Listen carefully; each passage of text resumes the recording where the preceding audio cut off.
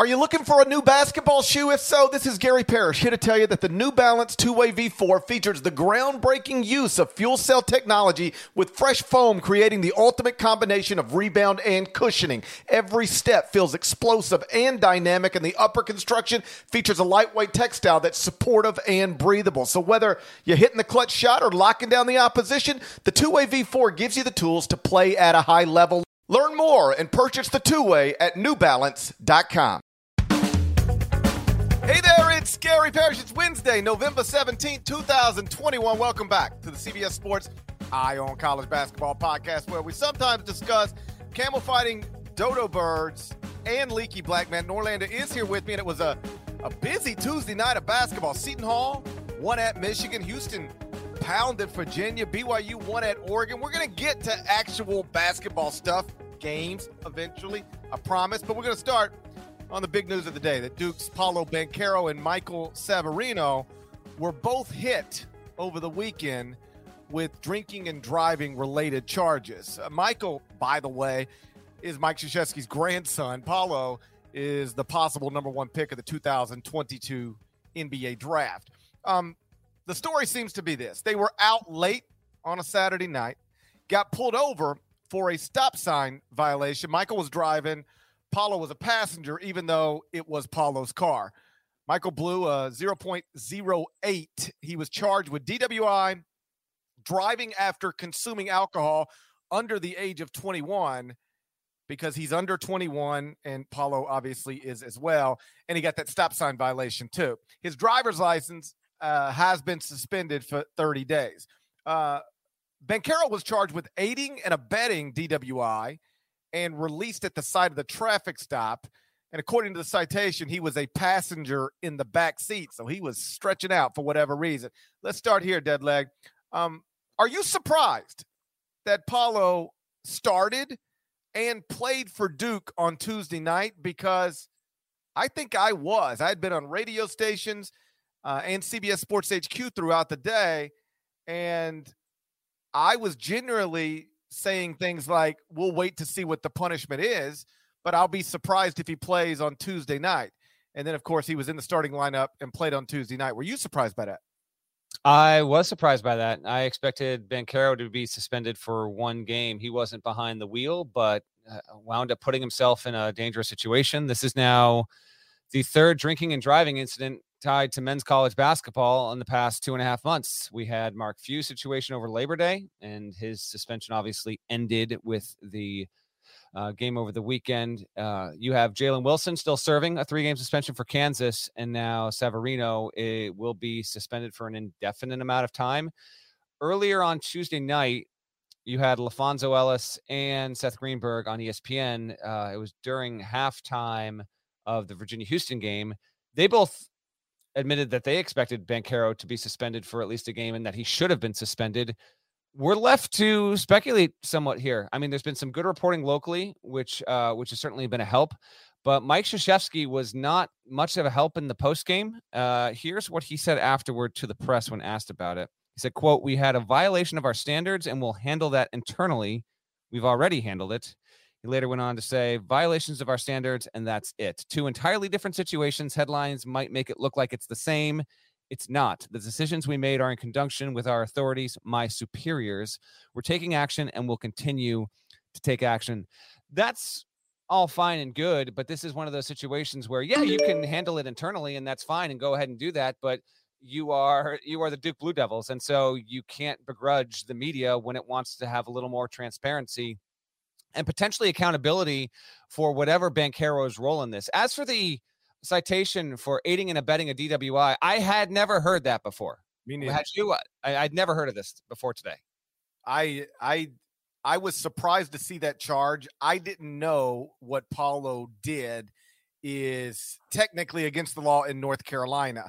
For people who maybe are unfamiliar, in the state of North Carolina, aiding and abetting a DWI can be charged when a person knowingly turns over their own vehicle to someone who is impaired or fails to prevent an impaired person from getting behind the wheel.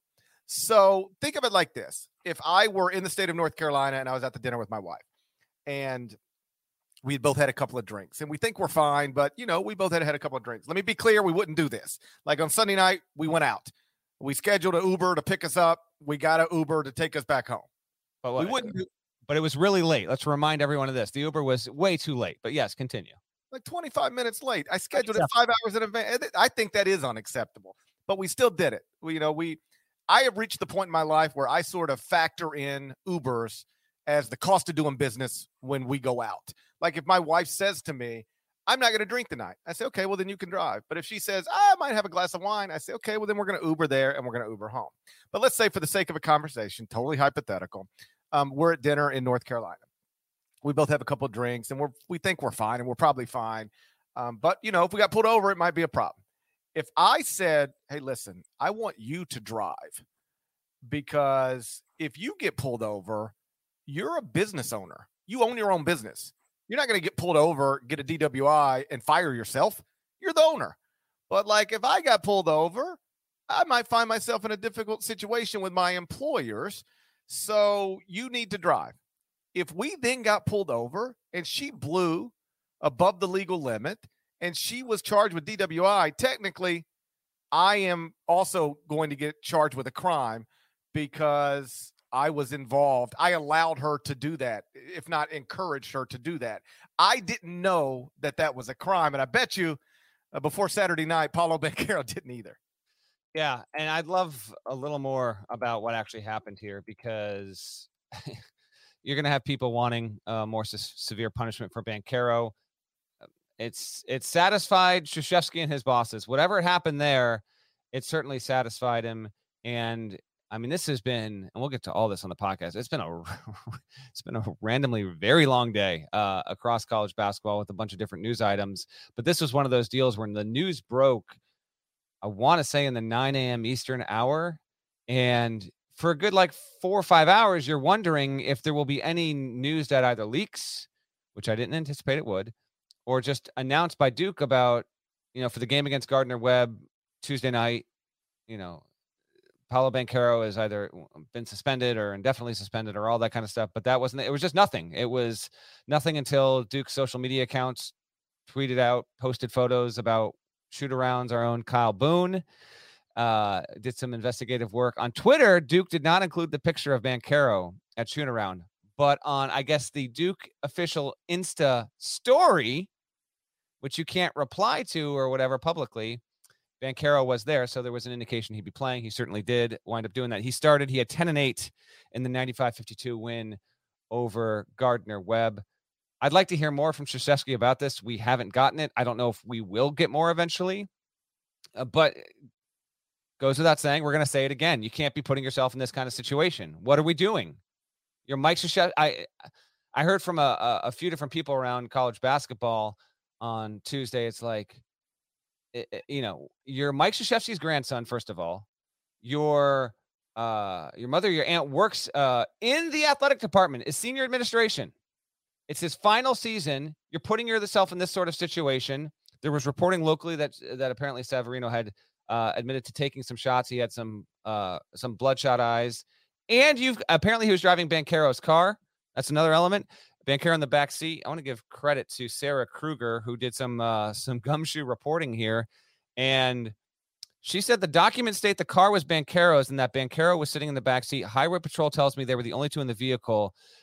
She goes on to say, court docs list Banchero's address as a Leesburg Road address in Roxborough, which I found as a business, DreamWorks Motorsports. I called and spoke with the owner who told me she knows, quote, quite a few, end quote, Duke basketball players, and she, quote, doesn't have any comment, end quote.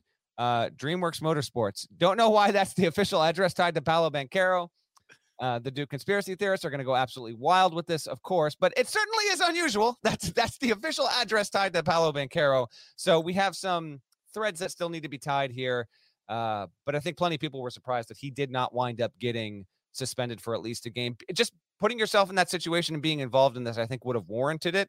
But he didn't. He played. And from what we can tell, there's going to be no punishment coming for the potential number one pick in 2022. First, I missed the Duke Instagram stories. I only pay attention to the Kanye West Instagram stories. Okay. You see the Kanye West Instagram stories? It's not a chance. Not a chance. Ye and Drake are best buddies again. I didn't know they were never best buddies. So what? You don't know about the Kanye West Drake beef? I'm out to lunch on all that stuff. I don't know that. I don't know the Big Bank Challenge. I don't know any of this stuff.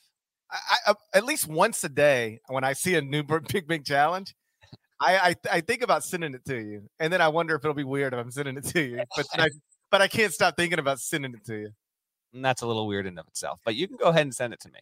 I saw one today. Little girl. She had a small waist and a pretty face. Bank, it was a nice bank, but I knew what the comments would be, so I jumped right in the comments. The first thing I saw, the first comment I saw was "Bank closed." Your bank's closed. Love the Big Bank Challenge. I can't get enough of it still. So, yeah, Kanye West and Drake are best buddies again. I'll catch you up on that off the podcast. What is Paulo sitting in the back seat for? Like he's in an Uber. That's the other. Listen, a lot of stuff to break down with this, but here, like, he's just stretching out. Like if you got in the car with me, more likely I would get in the car with you. I wouldn't get in the back seat if I were the only other person in the vehicle. That seems like an Uber. Yes, exactly. If you know the person and you're not getting picked up in a situation where you're dead tired, like red eye flight, let me just pass out back here, or intoxicated. There you go. That to me, like I'm not accusing anybody of anything, but that's the only thing that makes sense to me. Yo, I got to lay out back here. If it's just you two and your friends and you know each other, those are the two reasons you get in the back seat, and that's about.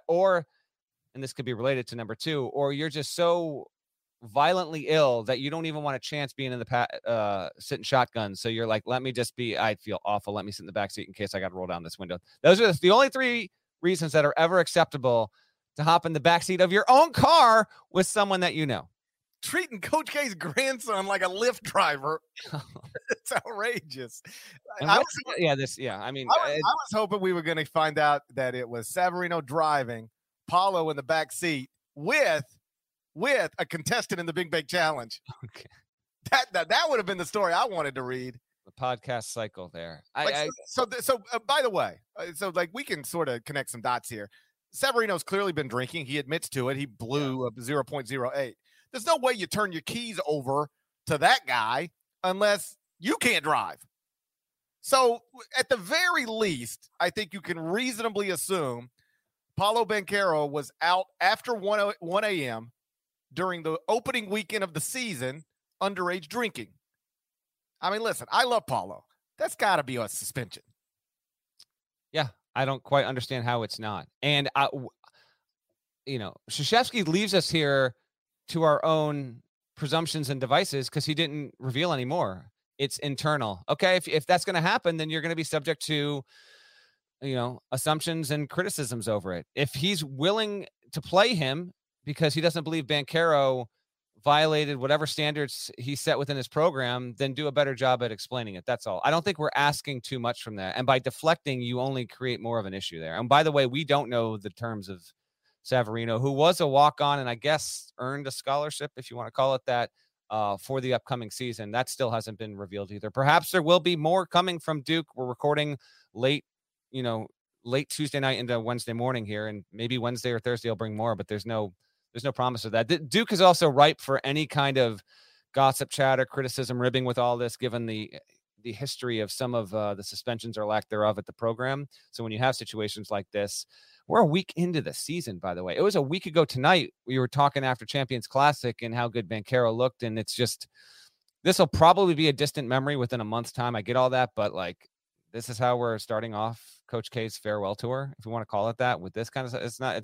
It's not good news at all. And get the house in order here, because there's no guarantee, as we'll talk about with some teams here. There's no guarantee that Duke's not granted this right of being a number 1, 2, 3, 4 seed this season just because it might have the number 1 pick in the draft. Like, things can get in the way here, and these still are college kids. So button it up down there in Durham. And the other thing I noticed just from like reading the postgame comments is Mike set up a little bit of a straw man argument. He's like, it's not the same thing. It's essentially saying what Michael did is not the same thing as what Paulo did. And okay, nobody said it was the same thing. I think what he's getting to with that is the fact that you had some outlets, not us, list Banchero's name first in the headline. He wasn't driving, and they kind of tried to make Banchero the bigger deal, even though he wasn't the one that decided to get down behind the wheel after he'd been driving. I think that's what Kay was kind of getting at with that. But at the same time, it's Paolo Banchero, and he was cited for this. He has to go to court in December when all this happens. Continue. Yeah, and the other thing, and listen, I don't think if we held the NBA draft tonight and I'm in charge of the franchise picking first, I'm still taking Paolo Banchero. I do think it's disappointing. And let me stop for a second. I'm always conflicted talking about these things because there is nothing Michael Savarino did over this weekend that I hadn't done when I was his age. And there's nothing Paolo Banchero did this weekend that I didn't do when I was in his age. When I was in college, embarrassingly, I got behind the wheel of a car after drinking. And I certainly got in the car with people who had been drinking. So in that respect, I'm no different than these young men, other than nobody cared about me. Nobody cares about my grandfather isn't the winningest coach of all time. And I was never going to be the number one pick in any draft about anything. So I don't ever want to make it out like I can't believe these young people you never want to make it more than what it is, but you also don't want to talk like it's nothing. You don't want to be dismissive of it. And so it's hard to find that balance sometimes, or at least I struggle trying to find that balance sometimes. So when I say things like it's disappointing, I don't mean it like shame on you, young man. I just mean it like, if you're Paolo Banchero, you're worth hundreds of millions of dollars, probably. You really get in the car with a drunk driver? Like, that's just, you're potentially worth hundreds of millions of dollars. And just a few weeks ago, we watched a professional football player ruin his life, probably end his career, and kill another person based on a bad decision that's not too far different from this decision. And I do think that's, again, I'll just keep it as simple as I can keep it, disappointing. But I'm sure Paulo recognizes that at this point. We'll see where this story goes from here. I thought he would get at least a game and maybe up to 3, because you got 3 bye games coming up before you play Gonzaga in Las Vegas. I thought that would have been a good way for Mike to set a standard, to show real punishment, and probably not cost himself anything from a basketball perspective. But instead, and it's his program, he decided that whatever punishment will be handled internally. So Paolo Banchero was in the starting lineup Tuesday night, and presumably will be every other game the rest of this season, barring injury, of course. Let's move to basketball stuff. So the biggest surprise of Monday night was Illinois losing at Marquette. The biggest surprise of Tuesday night is probably Michigan losing at home to Seton Hall. We'll get into both of those games next. But first, check this out. The all-new Hyundai 2024 Santa Fe is equipped with everything you need to break free from the dull work week and embark on an adventurous weekend with your family. The Hyundai Santa Fe's features like available H-Track all-wheel drive, standard third-row seating, available dual wireless charging pads. You've got the H-Track all-wheel drive so you can take on those dirt trails and kick up some mud. Or the third-row seating gets your whole family in to experience the thrill together. The dual wireless charging pads make sure that no one gets stuck in the great outdoors with a dead cell phone. Think about those adventurous activities you can do. Like me, taking a ski trip up with the family, maybe going on a camping expedition, anything and everything. Learn more about the all-new Hyundai Santa Fe at HyundaiUSA.com. Call 562-314-4603 for complete details. Did you know that while over 60% of Americans dream of starting their own business, less than 20% of them take the first step? The reason? Building a business is tough. Taylor Brands is simplifying the business journey. From launching and managing to growing your business, Taylor Brands isn't just another tool. It's your online business partner from launch to success. With Taylor Brands, building your dream business becomes an effortless experience. Their comprehensive platform guides you through every step, ensuring you have everything you need in one place. From LLC formation to bookkeeping, invoicing to acquiring licenses and permits, and even setting up your bank account, Taylor Brands handles it all seamlessly. And our listeners will receive 35% off Taylor Brands LLC formation plans using our link, taylorbrands.com/CBS Sports. That's TaylorBrands.com/CBS Sports. So start your business journey today with Taylor Brands. So the biggest surprise on Monday night was Illinois losing at Marquette. That was followed on Tuesday night, Michigan losing at home to Seton Hall. Deadleg, I know what happened to Illinois. I was on a plane while it was happening, but I read all about it and even wrote about it as the lead to Tuesday morning's top 25 and 1. As you know, and I guess I should have pointed this out earlier, it's the reason I'm sitting in a hotel room in Charleston, South Carolina, as opposed to my studio back home. I was in TD Bank Arena tonight for North Carolina at College of Charleston. Still got the CBS jacket on, by the way. Love it. Look at that. Like the Jim Nantz of college basketball podcast. Love it. I'm often referred to as the Jim Nantz of college basketball podcast. Okay. People often refer to me that way. Often. Nobody's ever referred to me that way. What's funny about sideline reporting is you go to a game and people see you completely differently. To some people, I'm there. This isn't true for all sideline reporters, just the Jim Nantz of college basketball podcast sideline reporters. I'm walking around the building, and, you know, every once in a while, it's like a GP, where's Deadleg? Shouts to Devin Downey. And then to everybody else, I'm just the ugliest sideline reporter that they've ever seen. It's a weird dynamic, you know? It's a blessed gig, though. I'd say about 5% of the people are like, that's GP. GP, can I get a picture? And about 95% of the people are like, why is that ugly guy the sideline reporter? Okay, it's a tough deal. Be so hard on yourself. Don't be so hard. That's not the point. The point is this. I didn't see anything really that happened on Tuesday night other than North Carolina and College of Charleston. We'll get to that in a minute. But obviously the big result was Michigan losing at home to Seton Hall. That's a nightmare for the top 25 and 1, by the way. And you haven't even started that, by the way. Just an absolute nightmare for the top 25 and 1. If I can be completely transparent, as that game was going down the stretch, our producer Kanata Edwards texted me and was like, man, we got way too load of a podcast for Tuesday night right now, and a Michigan loss would not improve things. And I said, that's right. We would not be opposed to a Michigan win at this stage of the evening, and it did not go that way. So we'll go with that game first. We got the little chyron down below, and then I'll get to what happened with Illinois and Marquette on Tuesday night.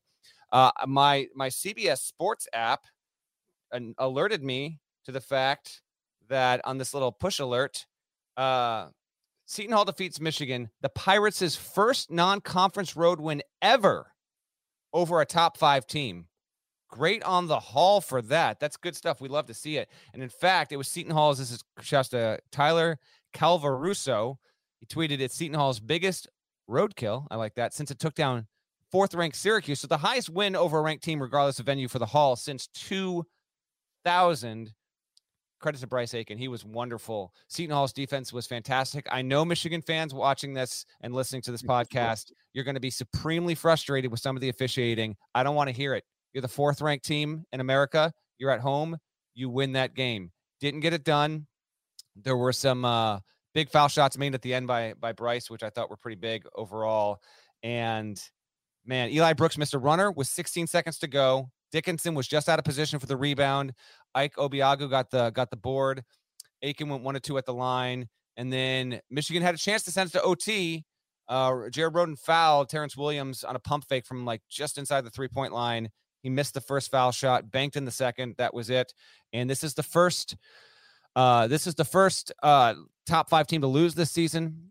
Michigan's the first top 20 team to lose on its home floor to an unranked opponent this season. The Big East is now 4-0 in the Gavitt games. 4-0. Real quick recap on what we're looking at here with this. Seton Hall, 67-65. We'll get to Marquette, Illinois. Providence won against Wisconsin, 63-58. And then earlier on Tuesday night, Creighton won 77-69 over Nebraska. Just a quick note on that. Nebraska's not that good. It lost Trey McGowan's its best player to a broken foot. Things get worse for Nebraska. Big East 4-0 in the Gavitt games. There are 4 more to go. Michigan State, Butler, St. John's, Indiana, Ohio State, Xavier, Rutgers at DePaul. It's not unthinkable that the Big Ten could even this, but no one thought the Big East would be 4-0. In fact, as I look at that, at least 3 of those Big East teams were dogs in those games. So I know you didn't see any of the game, GP, because you were on duty, which we'll get to with UNC and Charleston in just a few here. But hell of a win for the Big East. The Big Ten, how about this, is yet to – now, we're only 8 nights into the season. I get this. Big Ten doesn't have a win yet over a power conference program as a league. Yet to win a game over – an NCAA tournament worthy kind of team. Relatively surprising. Michigan loses at home. As you said, it's a disaster. It's a disaster. It's a disaster for the top 25-1. And listeners and viewers, let me explain to you why. We still have probably at least 25 more minutes to go on this podcast. Parrish is going to have to fly home in the morning. Before he does that, he has to file that top 25-1 so it's fresh for thousands upon thousands of eager eyes. And he's got to figure out where the hell to put Michigan after it loses at home to an unranked Seton Hall team who, by nature of GP's daily rankings, the only reliable ones in the sport, I can promise you Seton Hall will be ranked when you wake up and read those rankings on Wednesday morning. So stressed out. I swear to you, I didn't even know that Michigan lost the game until I got back to my hotel and sat down. Because I rode back to the hotel with Rich Waltz and Steve Lapis. And so, you don't get on your phone then. You're talking and telling stories and telling everybody how much you enjoyed the night. And I got back to my hotel here, and I turned my computer back on, and I was just making some final notes for the podcast, and I saw the score, and I went just like this. I went, it's just, the top 25-1 is so much easier when nothing stupid happens, especially so early in the season. Because when it happens late in the season, there are other results to offset stuff. But how do you handle Seton Hall being undefeated with a win at Michigan? How do you handle Seton Hall in the top 25-1 and Michigan in the top 25-1? Because here's the truth. Michigan's probably the better team and probably will be the better team. But if you rank Michigan ahead of Seton Hall tomorrow, people are like, it's over for you if you do that. People are like, did you watch the game last night? I'm like, no, I didn't watch the game last night. I was in an arena. You actually, I'm now pleading with you to please rank Michigan ahead of Seton Hall in the top 25-1. Tweet it out. Have Seton Hall fans ask you, did you even watch this game? And I want you just to say to every single one of them, no. I didn't watch it. Not a second.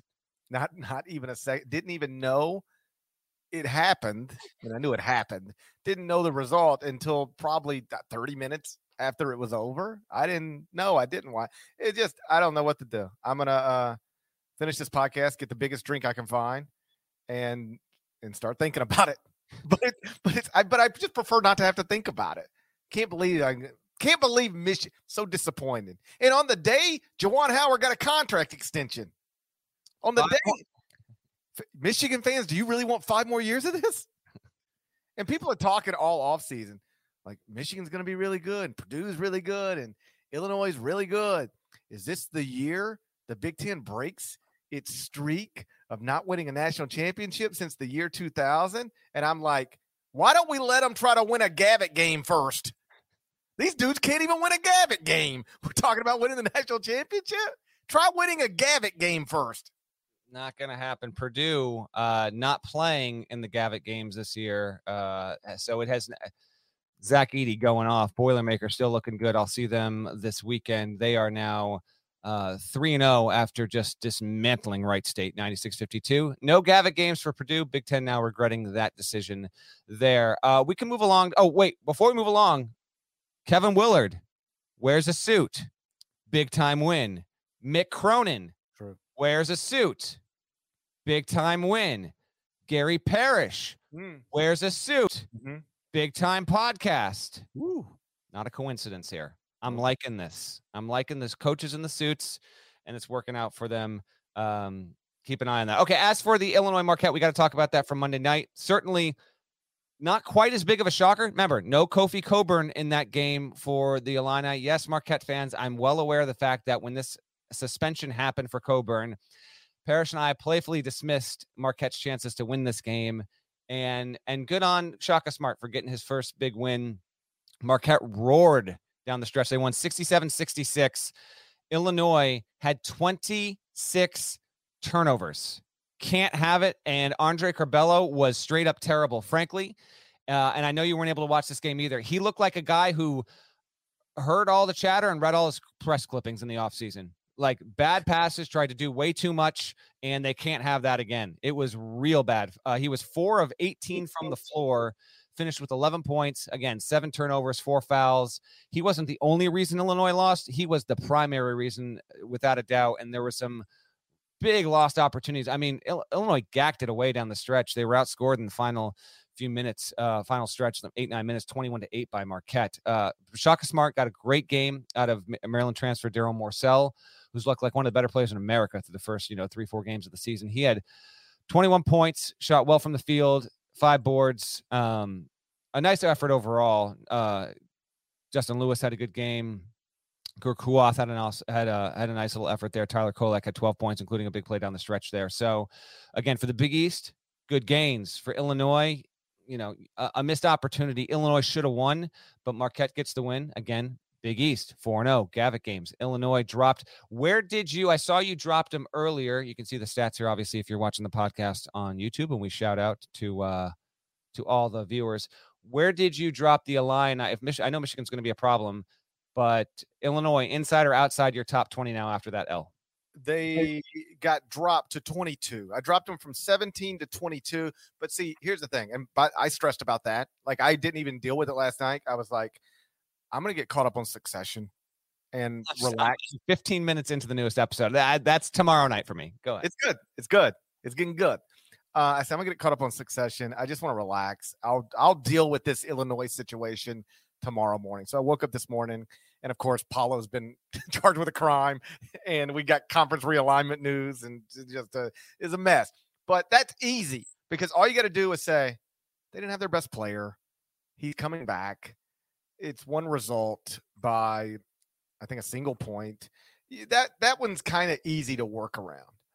Although I did consider them dropping them completely out because they were still an 8-point favorite in the game without Kofi Cockburn.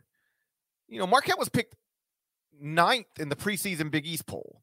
They were in the 80s at KenPom. Like, you're still supposed to win that game if you're Illinois. At least that's what the odds makers thought. But honestly, it came down to do I really still think Illinois is one of the top 25 teams? I do. Do I think they lose that game if their best player is not suspended? No. That one's easy to rationalize. This one's a little more difficult, except I think I'm going to try to keep it as simple as possible. I'm going to drop Michigan. Seton Hall is now, I just checked, up to 30 at KenPom. You can reasonably do pretty much whatever you want to do with that. So I'll just keep it easy. I'll drop Michigan down pretty significantly, push Seton Hall one spot ahead of them, call it a day. That's reasonable. It is. It actually is reasonable enough. And I kind of thought that might be what you end up doing. That's a 35 to 30 bump for the Hall there. So those are two big results. I want to lead you into, we're going to get to some other games here, but can we go to your game first? Cause you're on sideline. Before we talk about UNC versus Charleston, I mean, I checked your Twitter feed multiple times today. What's the deal, man? I did not get the Leaky Black selfie. Completely unacceptable. How do you let this not happen? We usually, pre-pandemic, this is the dumbest pandemic of my lifetime. It cost me probably a Leaky Black selfie that I'll never get again. Pre-pandemic, we would go to both team shoot-arounds, spend time with the coaches and the players. And today, we only went to College of Charleston shoot-around. We did not go to the North Carolina shoot-around. We got Hubert Davis at 9:30 this morning on Zoom. So that's the way my day started, looking at the Paulo News and then talking to Hubert Davis. So we didn't go to Carolina shoot-around. I never had a proper opportunity to ask Leaky Black for a selfie, but I was very close to Leaky. I was as close as I've ever been to Leaky Black multiple times tonight while, sort of hanging around UNC huddles during the game so that I could come back as a sideline reporter and say, so I was just inside UNC's huddle. That's a big sideline reporter move. Anytime you can say you were in the huddle. So I was really close to Leaky Black, and I almost snapped a selfie of me, but with Leaky Black in the background. I so wish you had done this. I just didn't. Yeah. Missed opportunity. I'm already regretting it. And sometimes in life, there are these moments that pass and you regret them forever. And I feel like today is one of those days for me. It's been a long day for my buddy, and I'm going to pay him a compliment here that he doesn't know that's coming. But one of Parrish's best attributes as someone who works in media is if you watch the Carolina Charleston game and you listen to him do his job there, and you watch him on CBS Sports Network and you listen to him do his job there, and then you listen to this podcast and you listen to him do his job here. And if you read his writing and you listen to or read the way he does that, he handles these roles very, very well. Parrish is extremely good at the sideline reporter gig. So you did a wonderful job, in all honesty, with that tonight. You took us inside the Charleston huddle with Pat Kelsey and explained why a certain play went the way it did coming out of a timeout. So you did a very, very good job there. And I won't put you on the spot and ask you to respond to these compliments, but I genuinely mean it. That was awesome, and you were totally in midseason form as you got back on the sideline there. So with that being said, Carolina wins 94-83, beats Charleston. By the way, UNC 50th in KenPom right now, even after this win. Charleston was threatening for a little bit, so there's not too much to take away from this. I thought Armando Bacot was terrific. Nada actually texted me during this game and he said, you know what, if Roy's coaching this game a year ago, running more bigs, he's like, I don't think UNC wins. I kind of agree with him on that. Leaky Black had a good game. What were your impressions sitting there sideline up close and personal with what you saw with UNC able to pull away late? First off, environment, amazing. It's 5,000 seats in this arena.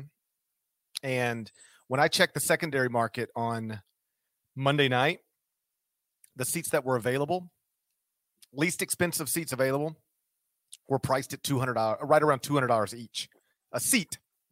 Pretty good. When I checked again on Tuesday afternoon, nothing was available. I went to multiple secondary markets. Like, it wasn't that tickets were they just didn't exist anymore, which suggests that those $200 tickets were purchased.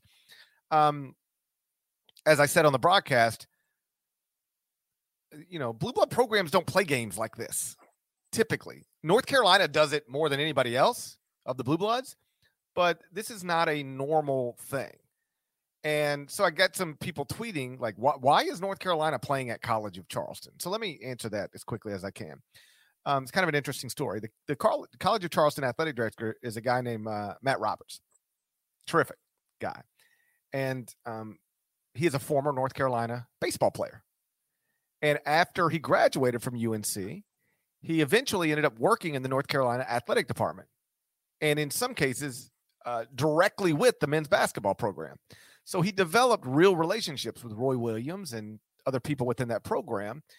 And when he became the athletic director at College of Charleston, he started working those relationships to try to figure out a way to get the Tar Heels to come to Charleston, South Carolina, because they had not been here since 2010, when Roy Williams brought him here to play against Bobby Crimmon's team, and Charleston upset them.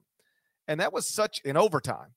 And that was such trivia time. Who hit the three to send the Charleston Carolina game to overtime back in 2010? He's considered one of the great College of Charleston players, I think. When you say it, I'll know it, but I'm not even close to knowing. Say it. Andrew Godlock? I wouldn't have gotten that. But yeah, okay. Okay, so I remember the game. I just don't remember him hitting the shot. It is such a big moment in College of Charleston history, beating North Carolina in Charleston, that there's a plaque in the locker room dedicated to it. That's how big of a deal it is. So Matt Roberts starts working on how can I get them to come back. So they agreed to a 2-1, a 2-for-1 series. So they played College of Charleston played in Chapel Hill last year. They'll play in Chapel Hill next year, but this year they hosted North Carolina on November 16th, and it was a big event for this community. Pat Kelsey was at shoot-around on Tuesday afternoon, and he was trying to help his players understand just how big this is, because he's a first-year coach, spent all those years at Winthrop. You know how many players returned from last season's College Charleston team? 3. He had 3 players from last season's team. He totally remade that roster, and he was trying to help them properly understand, like, well, you are going to feel something tonight you've never felt before. You're going to see something you haven't seen before. If we win this game, they will blow the roof off this place. And it felt that way. I mean, our producer, Kamani, asked me after the game, how good was that crowd relative to other college basketball great crowds? I'm like, that's as good as it gets. I mean, it really was as good as it gets. Now, it's not like that every time, but it was like that on Tuesday night. And on the Zoom call Tuesday morning, one of the things I asked Hubert Davis, I said, are your players aware of how big of a deal this is for the Charleston players, coaching staffs, fans, programs, city, all that? Because you didn't play in front of crowds last season. Caleb Love has never played in front of a big-time college basketball crowd, opposing crowd. RJ Davis hasn't played in front of something like that. Do they understand what they're walking into tonight? And Hubert kind of laughed. You know what he said? He said, probably not.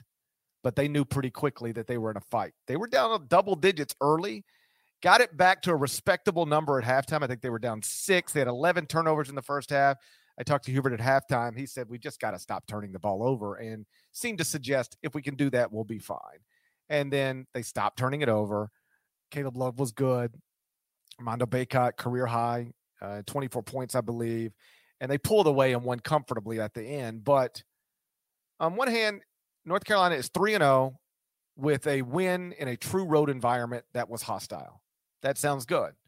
The flip side is North Carolina has terrible computer numbers, isn't really guarding anybody, and they've been in 2 fights with mid-majors, First Brown and College of Charleston.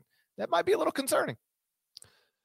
I think it is a little concerning, but I'm going to see Carolina. You got more Tar Heel talk coming on the podcast. We'll preview them because they play this weekend at Mohegan Sun. I'll be at those games, so we'll talk about them Friday, and we'll obviously talk about them on our recap episode at the end of the weekend, if not on Monday morning. Let me scan through a couple more games here real quick before we get to the huge, relatively big realignment news. Houston demolished. We got a couple of just creamings we have to talk about here. As you can see on your screen, if you're watching on YouTube, Houston wins by 20 over Virginia, has now won 28 straight home games. Houston started the game on an 8-0 run. Parrish, you missed nothing. The game was boring. It wasn't even close. Houston's defense looked awesome. A Virginia game is not boring. That's crazy to think about. A Virginia game was boring? What are you talking about? Here's a little note. Virginia's 3-4 all-time against Houston in a series that dates back to December 16th, 1982, when the team squared off in Tokyo, Japan. What do we got to do to get a college hoops game in Tokyo these days? That's like something that genuinely fascinates me. I know it's Ralph Sampson. So Ralph Sampson was on the team, but like he was taking Virginia hoops global in 1982. When's the last time we had a game in Tokyo? A neutral court in Tokyo. Georgia Tech went to China a few years ago. I remember that. So did UCLA. It didn't work out so well. They stole everything. Did not work out so well. UCLA players went and committed burglary. I had to be arrested. How crazy you got to be go to China and start burgling? Is that a word? Burgling? Yeah, burgling. Yeah. That's a funny word. That's a funny sounding word. It is, but I like it. Nobody ever uses it. You hear about so-and-so, he's doing 2 years. What did he do? He burgled. Houston looks good. We'll see him next against Butler in the Maui tournament on Monday, which, by the way, is in Vegas this season. So I figure we'll mix in a little Maui talk once we get to our first pod of next week. As for Virginia, 1 and 2, I talked about it on the pod. I wrote about it on the site. Virginia fans got chesty and sensitive over this when I said this could be the least talented team Tony's had in almost a decade. That's looking like it might be the case. So maybe this is the wake-up call that Virginia fans needed. I'm going to shout out to our friend Bart Torvik, listener of the podcast. He tweeted this out earlier. He said, per his BartTorvik.com, which is awesome. It's like a wonderful cousin to KenPom. You hear us talk about KenPom. Torvik's site is equally as indispensable. He said 2 of Virginia's 6 worst performances, according to his game scores, of the last 10 seasons. So 2 of the worst 6 of the last 10 seasons have happened in their first 3 games of the season. The other one was the loss to Navy. So not ideal whatsoever for Virginia there. We'll see if listen, do I think Tony can get this thing right? Yes. Going to take some time. It could be a top 5 team in the ACC. Just doesn't look like it right now. So I don't know what you have to add from this. You didn't see the game, but I just wanted to give it a quick minute here and at least acknowledge what Houston was able to do, because it was impressive by Kelvin Sampson and his team. I've mentioned this recently after Virginia lost to Navy. When we did the ACC preview, I made a point that the roster would not be ranked. And this is coming from somebody who ranked Virginia in the preseason. Like, I think I had them 25 or 26, but I had them. And I said that's giving Tony Bennett the benefit of the doubt. And he deserves it. He's amazing. But the roster, you give that roster to anybody else, put any other uniforms on them, and nobody's even considering ranking them in the preseason. And now they're 1-2 with a loss to Navy. And oh, wait, by the way, that's a Navy team that got blasted by Virginia Tech on its home court. Mm-hmm. And now they just got blown out by Houston. Like, they might just not be good.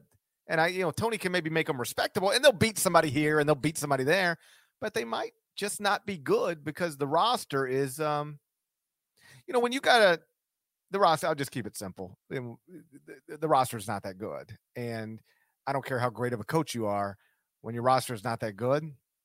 And by the way, that's your responsibility to not find yourself in that situation. But when the roster is not that good, you're pretty limited in what you can do.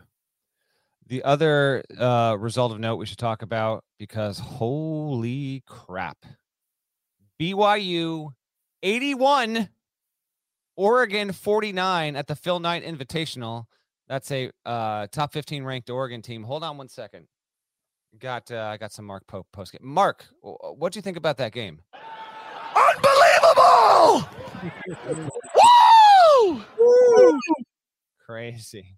I'm loving that drop, man. I'm loving that we get to use it right after this. I'm going to cite some more of our buds here. Jeff Borzello via ESPN Stats and Info said BYU is the first unranked team to beat a top 15 team away from home by 30-plus points since November of 93 when UConn did it against Virginia. Let me say that again. BYU, first unranked team to beat a top 15 team by 30-plus away from home since 93. I got one more stat to throw at you, but as we're talking about your top 25 and 1, you have to rank BYU. That's another thing. Like, after they do this. Oh, yeah. The BYU is 100% going to be ranked. I'm starting to feel sorry for Florida. The Gators snuck in there at number 26. They're going to get bumped right out. Gotta. I've got to add BYU and I've got to add Seton Hall. And I can get rid of Oregon. Like, that should just be a rule. If you lose by 30, you can't be ranked anymore. That's embarrassing. And they didn't play well whatsoever. Only player in double figures was Eric Williams, who had 12.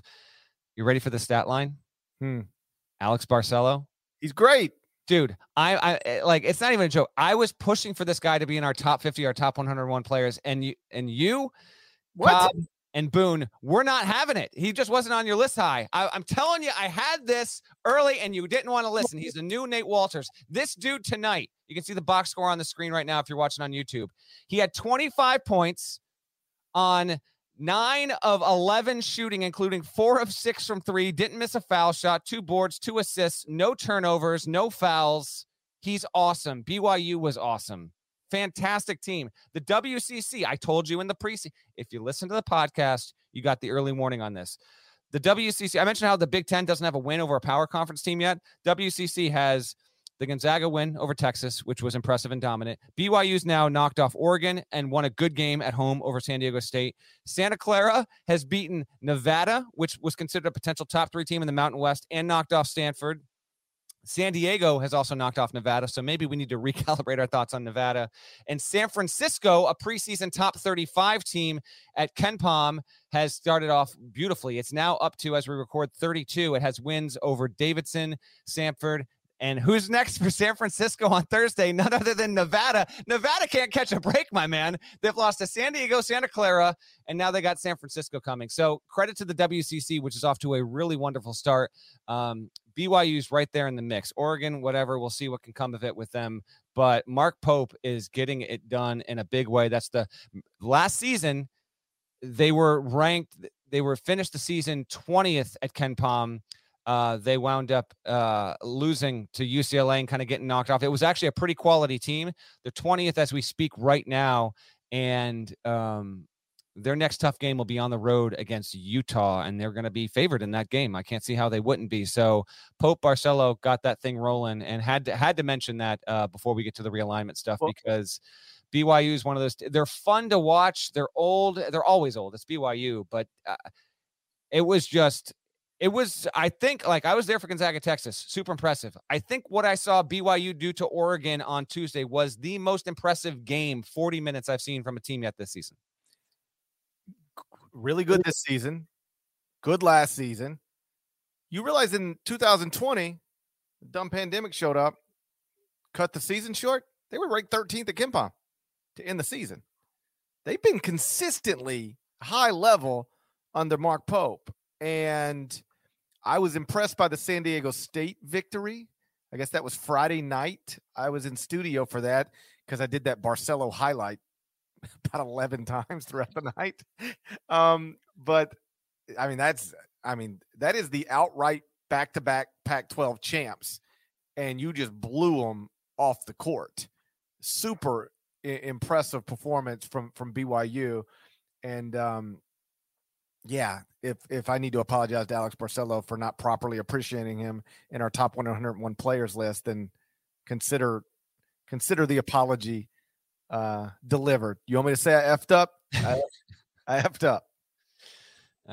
Okay. You want to talked about it 1,000 times. I know. I went back and watched the Jim Calhoun rant. Yeah. I've talked about it 1,000,000 times. You want me to say I effed up? I effed up. We took Emeka Okafor. Whoever else. They're not bad. It's been a long day. By the way, you had a birthday party for your son. Today, my older son turned 6. So amid all this craziness, we'll wrap up with conference realignment. I'm like, I'm going out I'm getting balloons. I don't know if the Banchero stuff's ever coming down to hop on HQ. Wife's like, I got a meeting. You need to go pick up the pizza. It's been a day, GP. And a lot of it kind of behind the scenes was what we're going to talk about here to wrap up the pod. You can go ahead and tee it up with conference realignment. One thing is for sure happening, and then I'll have some news that's kind of adjacent to it. But Loyola Chicago Parrish became official this afternoon. Loyola Chicago is leaving the Missouri Valley Conference to join the Atlantic 10. And this is something we were working on all day long. While I was in shoot around and Zoom calls and doing HQ about Paolo Banchero, this was like all getting final. It was finalized, but it was like we were working on getting everything ready to go, all day long and dealing with a lot of phone calls and a lot of text messages. So yeah, this has been a busy second Tuesday of the season. And I think it's undeniably a great move by the Atlantic 10. You add the Chicago market. And I'm not trying to pretend that, Loyola Chicago is the Cubs or the Bears in the Chicago market, but you get the Chicago market. It's a program that was in the 2018 Final Four, was in the Sweet 16 last season. And as of earlier today, this was true. I'll double check it now to make sure it remains true. Loyola Chicago is 33rd at KenPom. That is 2 spots ahead of St. Bonaventure and also ahead of every other Atlantic 10 member. So you are adding a basketball program that is, in this moment, a better team, according to at least one computer formula, than any current member you got. And that's great for the A10. And for Loyola Chicago, you finally, you get into a multi-bid league. And I know that was one of the real listen, you're probably leaving Loyola Chicago for Oklahoma no matter what. Mm-hmm. But I know that Porter Moser is really close with John Gallagher at Hartford. They're like probably on a group text right now. And I know John had said publicly, and it's the only reason I'm repeating it, had said publicly many times, the nature of the one bid league is probably going to be the reason, or at least among the reasons, Porter leaves Loyola Chicago someday. He would say this before Porter left because he's got obviously good teams. Computer numbers great. If you lose the wrong game at the end of the season, you might not get in the NCAA tournament. And that's a hard way to live. And Porter had already turned down jobs or declined to pursue jobs in multi-bid leagues to remain in what was largely the MVC, usually, not always, but usually a one-bid league. And now the year after, really just several months after Porter Moser leaves Loyola Chicago. Drew Valentine will soon be coaching next year in Loyola Chicago in a multi-bid league. And that's a good thing for the Ramblers. It's a good thing for Sister Jean. I'm not convinced this is going to be a good thing for Loyola Chicago big picture. Maybe it will be, but in having conversations about this today, as it was heading toward it, then it gets announced. Then afterward, a couple people say, what are they trading in for? They're going to get more money as an institution. They're going to be in a better league, but are they going to be in a position? And so a lot of this will be how good Drew is. We don't know. They're off to a nice start. In Loyola Chicago's first game of the season, Drew Valentine coached the Loyola Chicago team that hit more threes in a single game than it ever had done in program history. So they're off to a plenty nice start, and they're highly rated, and we'll see. If he's the guy, then maybe they can navigate into the Atlantic 10. And I think the fair objective goal for Loyola Chicago when you make a move like this into what's now going to be a 15-team league, and I'll get to that in a second, is you want to be maintaining a status in the top 6. I think that's fair. Top 6 of the top 15. You're in the top 40% of that league. Okay.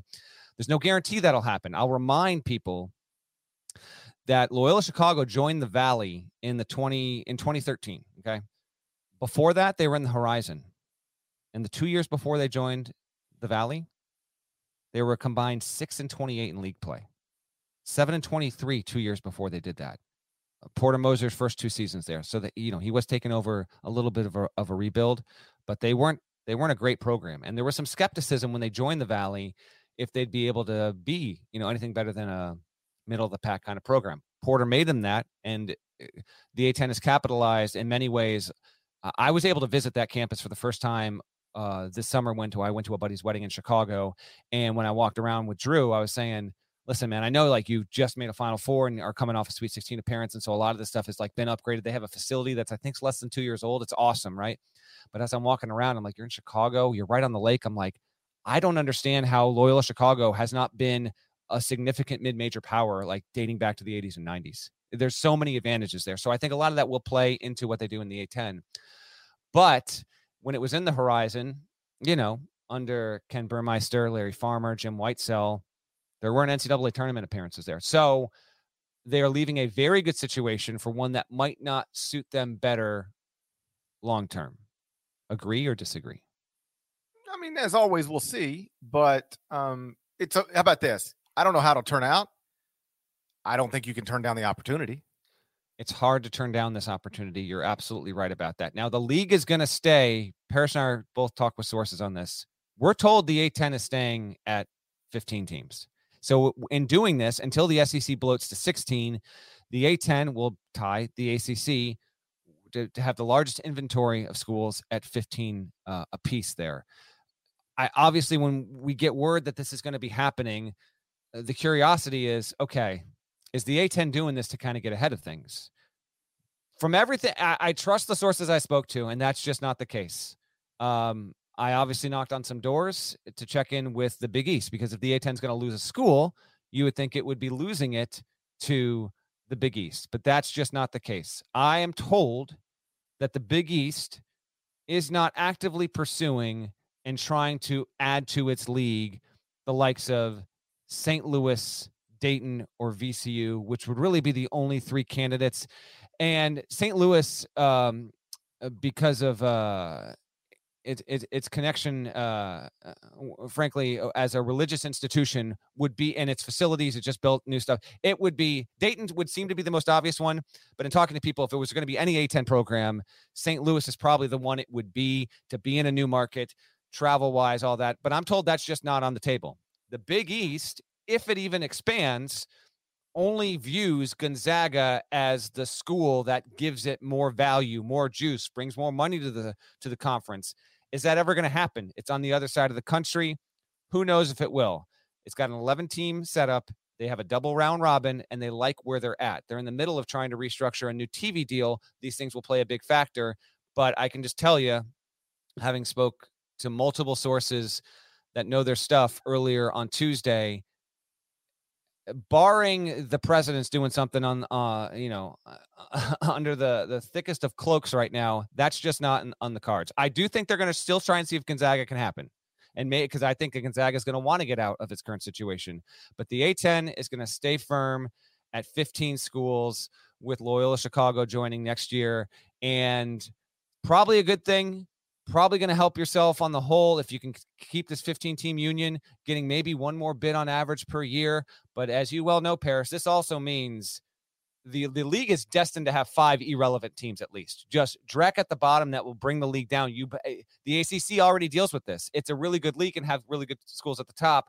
But when you look at the teams that are going 11, 12, 13, 14, 15, and you compare them to the rest of the landscape there, some of those teams, they drag the ACC down. They prevent the ACC from being the number 1 and often the number 2 rated team in college basketball. So just keep an eye on that. Before I get to the Valley fallout, any other thoughts from Loyola, A10, or anything I just hit on? Yeah, I guess I would just sort of reiterate, like, every point you make about like whether this will be a good thing long term for Loyola Chicago is obviously fair. I just tend to think about things like this, even in my own life. I go, okay, do we know how this is going to turn out? No. Could it possibly turn out not great? Yeah. But can I really turn down this opportunity? Do I just have to do it? And like, you know, hopefully it goes well. But if it doesn't, I'll always look back to the day and go, I just couldn't turn down the opportunity. I had to do it. Even if it didn't turn out well, it was something you had to do. And I think that's the situation Loyola Chicago finds itself. If the A10 is willing to take you for all the reasons we've already stated, whether it will turn out well or not forever remains, or at least in this time, is undeniably undetermined, but this is not something you could reasonably pass on. And so they were anxious to do it, happy to do it, and now they'll hope for the best. This now means the A10 will have Rams, Ramblers. How about that? VCU, Fordham, URI, Rams, and Loyola Chicago, Ramblers. That's ridiculous. The other bit of news tied to all this. So the Missouri Valley is losing Loyola Chicago. It gets Belmont. Remember, it gets Belmont starting next year. So Loyola Chicago leaves down to 9. Belmont's right in to replace. They're sticking at 10. I feel like you're on a streak to try to include Belmont in every podcast. Like whatever it's relevant to the discussion. What do you want from me? Belmont's like your Memphis. It is, and I'm damn proud of it. Rick Byrd, Belmont beats Furman in a great game Monday night, by the way. I didn't even touch on that. Wonderful game. Wonderful mid-major game. Anyone listening that saw it know what I'm talking about. And I had a source text me in the building, and like 17 rows up, sitting by himself, just enjoying the game. Kind of like Roy, but Roy was like closer to the court, was Rick Byrd, just chilling. I went and talked to Roy tonight just to say hello. He's still the most popular man in the building. I think I didn't get a Leaky Black selfie. I think everybody in that place got a Roy Williams selfie. Wonderful man. Love it. They showed him a couple times, obviously, on the broadcast. Okay, so as you can see, if you're watching on YouTube, here's what I have. The Missouri Valley has been in deep discussions with Murray State, UT Arlington, Kansas City. I'm also told there's the potential, like, one of these might not work, and maybe they add another one. Who knows? Who's to say? What I did not include in my report, because I don't have it reported, I'm going to provide my opinion on this because there is scuttlebutt. I think there's the potential that Missouri State might try and get out of the Valley, and some of that will be for football reasons.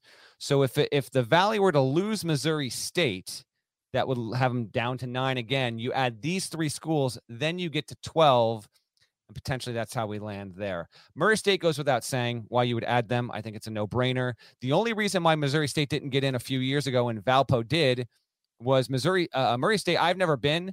Wonderful program, but apparently like truly in the middle of nowhere, and there's almost nothing to do in Murray, Kentucky, except watch that basketball team. They rally around that program, and that's been good enough for, nearly 20 NCAA tournament appearances over the years. They've produced multiple NBA draft picks. Matt McMahon's been phenomenal there.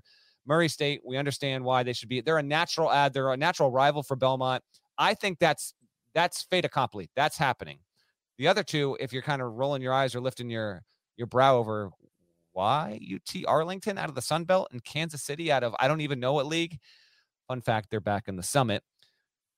The Missouri Valley presidents have put the number one priority on any kind of expansion with programs in major metropolitan areas. Arlington, Greater Dallas, expands the footprint or whatever, has one NCAA tournament. I don't think that whatever, like, I don't get it, but I'm told it's like, yeah, heavily involved. UT Arlington, Commissioner Jeff Jackson has toured all of these campuses in recent weeks, and they're deep into discussions. It's not formal yet. They haven't gotten the invites. It's just trending this way. Kansas City is the one I'd watch for. Billy Donovan's actually done a really good job there early on. I think he's had more wins through 2 seasons than any coach there maybe ever, but it's been a bad program. Now, weirdly enough, it plays on a campus and has a venue, Municipal Auditorium, which doesn't even use anymore, has hosted more NCAA tournament games than any venue in history.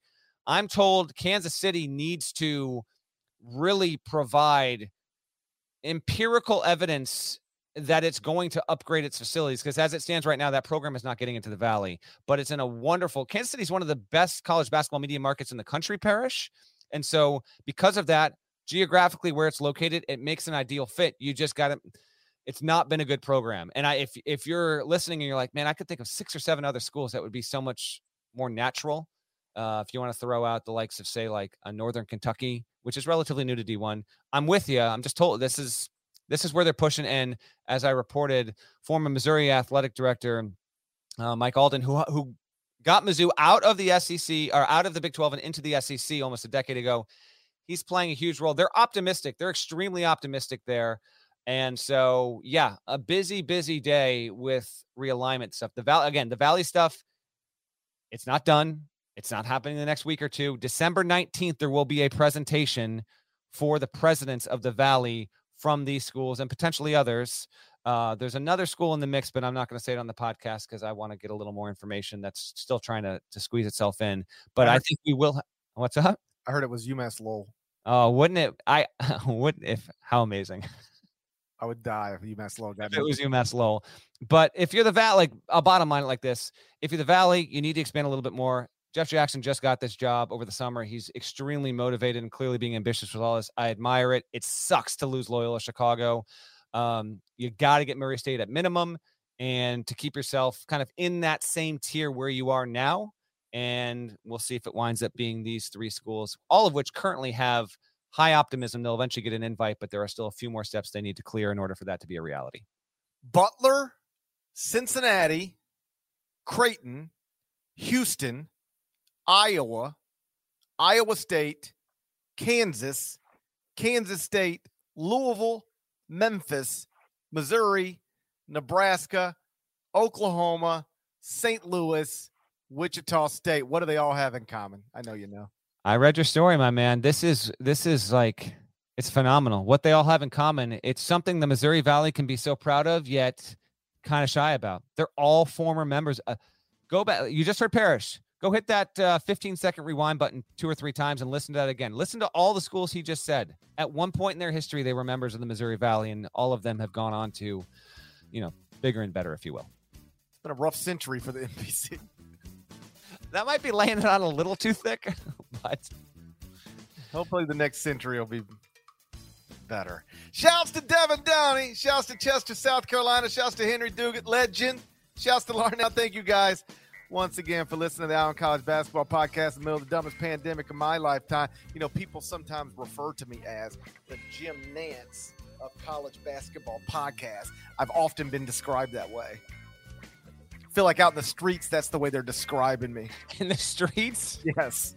Out in the streets, they're describing me as the Jim Nantz of college basketball podcasting. If you're not subscribed, please go subscribe anywhere you subscribe to podcasts, including Apple Podcasts. And if you haven't already, and lots of you have, but if you haven't already, please go subscribe to the YouTube channel. You guys have been great about that. Make sure while you're there that you hit the little bell button so you get alerts when a new video drops. You wouldn't want to be living in a world where you're not getting alerts when a new video drops. That seems crazy.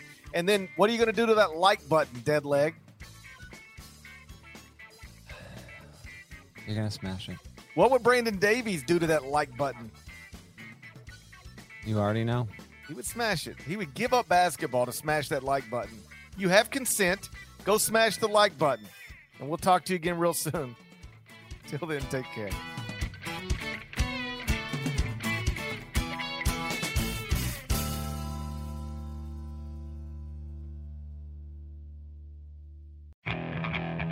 Okay, picture this. It's Friday afternoon when a thought hits you.